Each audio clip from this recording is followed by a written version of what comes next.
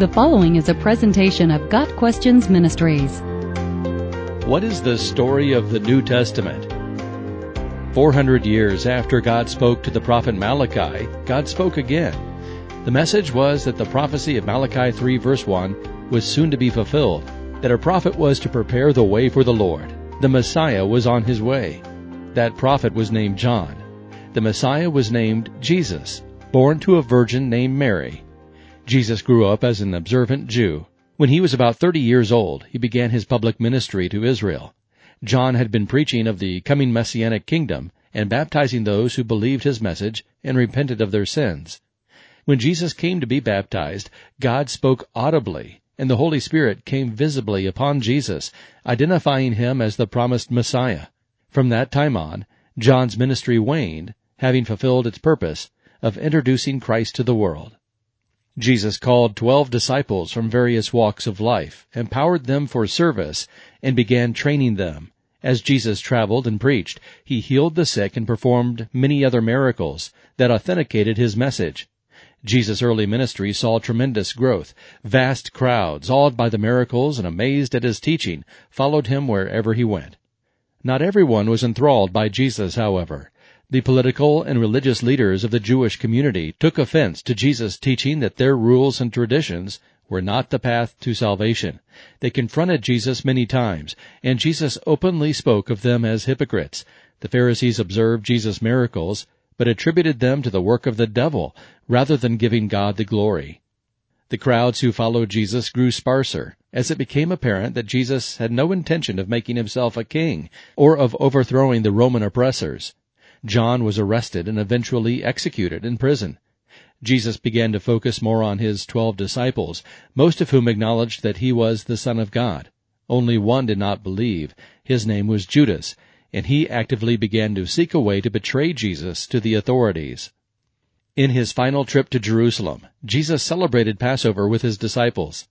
That night, during a time of prayer, Judas led an armed mob to Jesus.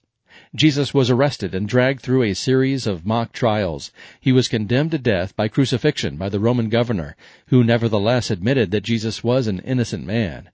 Jesus was crucified. At the moment of his death, there was a great earthquake. Jesus' dead body was taken from the cross and hurriedly laid in a nearby tomb. On the third day after Jesus' death, Jesus' tomb was discovered empty, and angels announced that he had risen. Jesus then appeared in the flesh to his disciples and spent time with them during the next 40 days. At the end of that time, Jesus commissioned the apostles and ascended into heaven as they watched. 10 days after Jesus' ascension to heaven, about 120 disciples were gathered in Jerusalem, praying and waiting for the Holy Spirit, who had been promised by Jesus to come. On the day of Pentecost, the Spirit filled the disciples, giving them the ability to speak in languages they had never learned. Peter and the others preached in the streets of Jerusalem, and 3,000 people believed the message that the Lord Jesus had died and risen again. Those who believed were baptized in Jesus' name. The church had begun.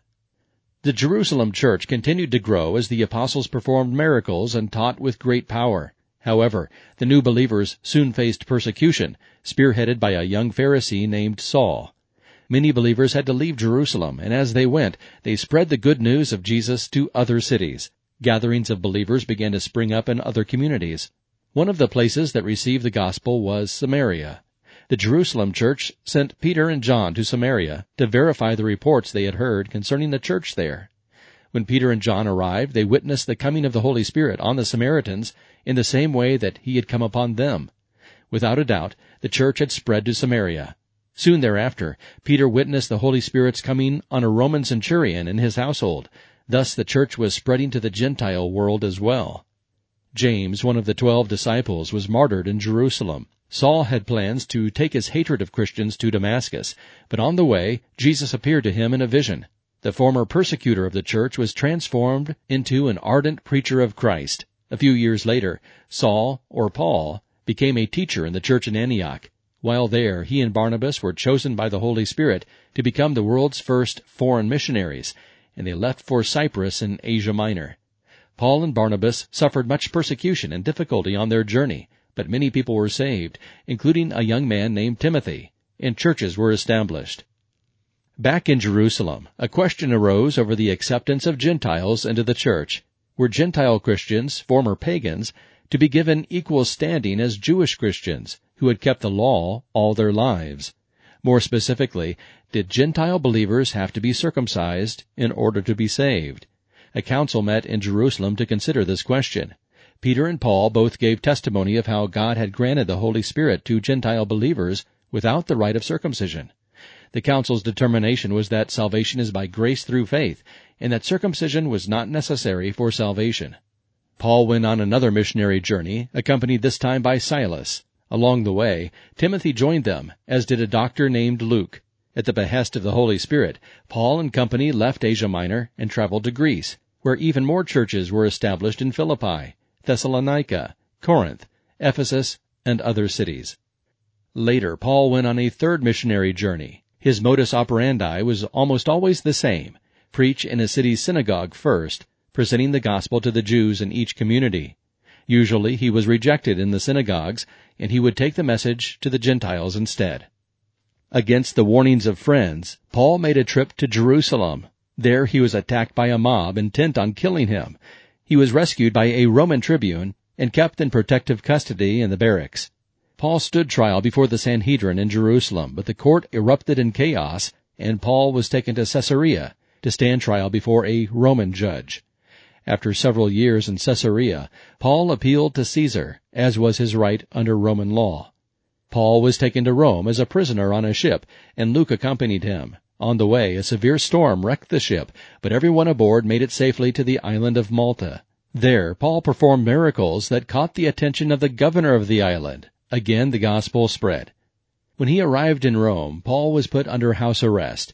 His friends could visit, and he had a certain amount of freedom to teach. Some of the Roman guards were converted, and even some of Caesar's own household believed in Jesus. While Paul was being held in Rome, the work of God continued around the Mediterranean world. Timothy ministered in Ephesus. Titus oversaw the work in Crete. Apollos served in Corinth. Peter possibly went to Rome.